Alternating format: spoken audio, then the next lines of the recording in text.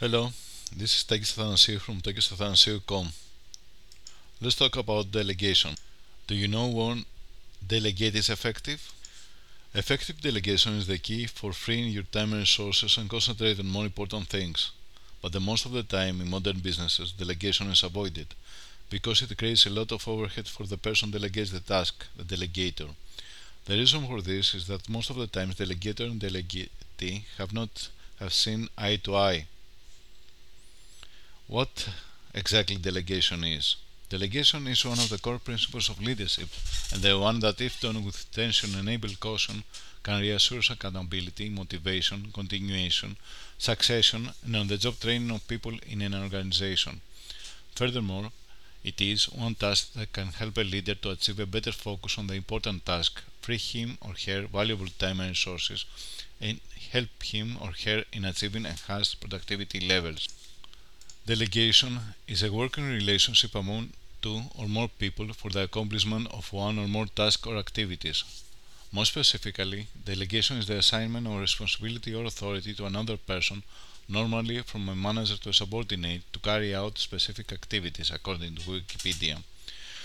Delegation presupposes an hierarchical or semi-structured formal organization, and only a few times is related to a personal, friendly, or social relationship. In this situation, delegation is related with trust, integrity, and the voluntary help of someone by other or others people. When it is safe to delegate?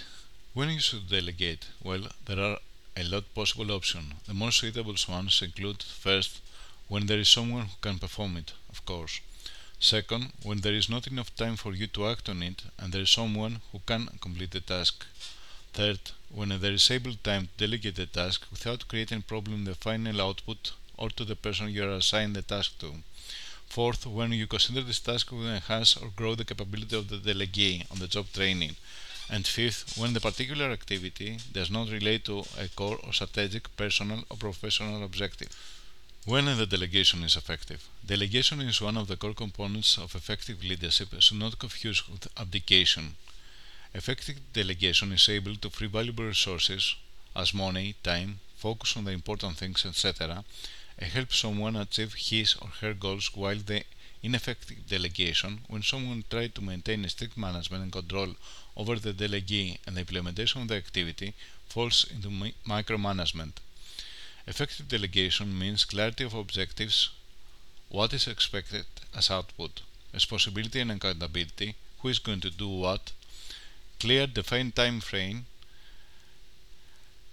when it is expected to be accomplished, and clear communication channels, how someone can communicate with a responsible person to ask something or clarify something, and who he or she is going to be. All these components should be considered carefully by a leader, a project manager, or a delegator before he or she decides to delegate a task to someone else. Question: how do you delegate a task? How do you make the delegation process more effectively?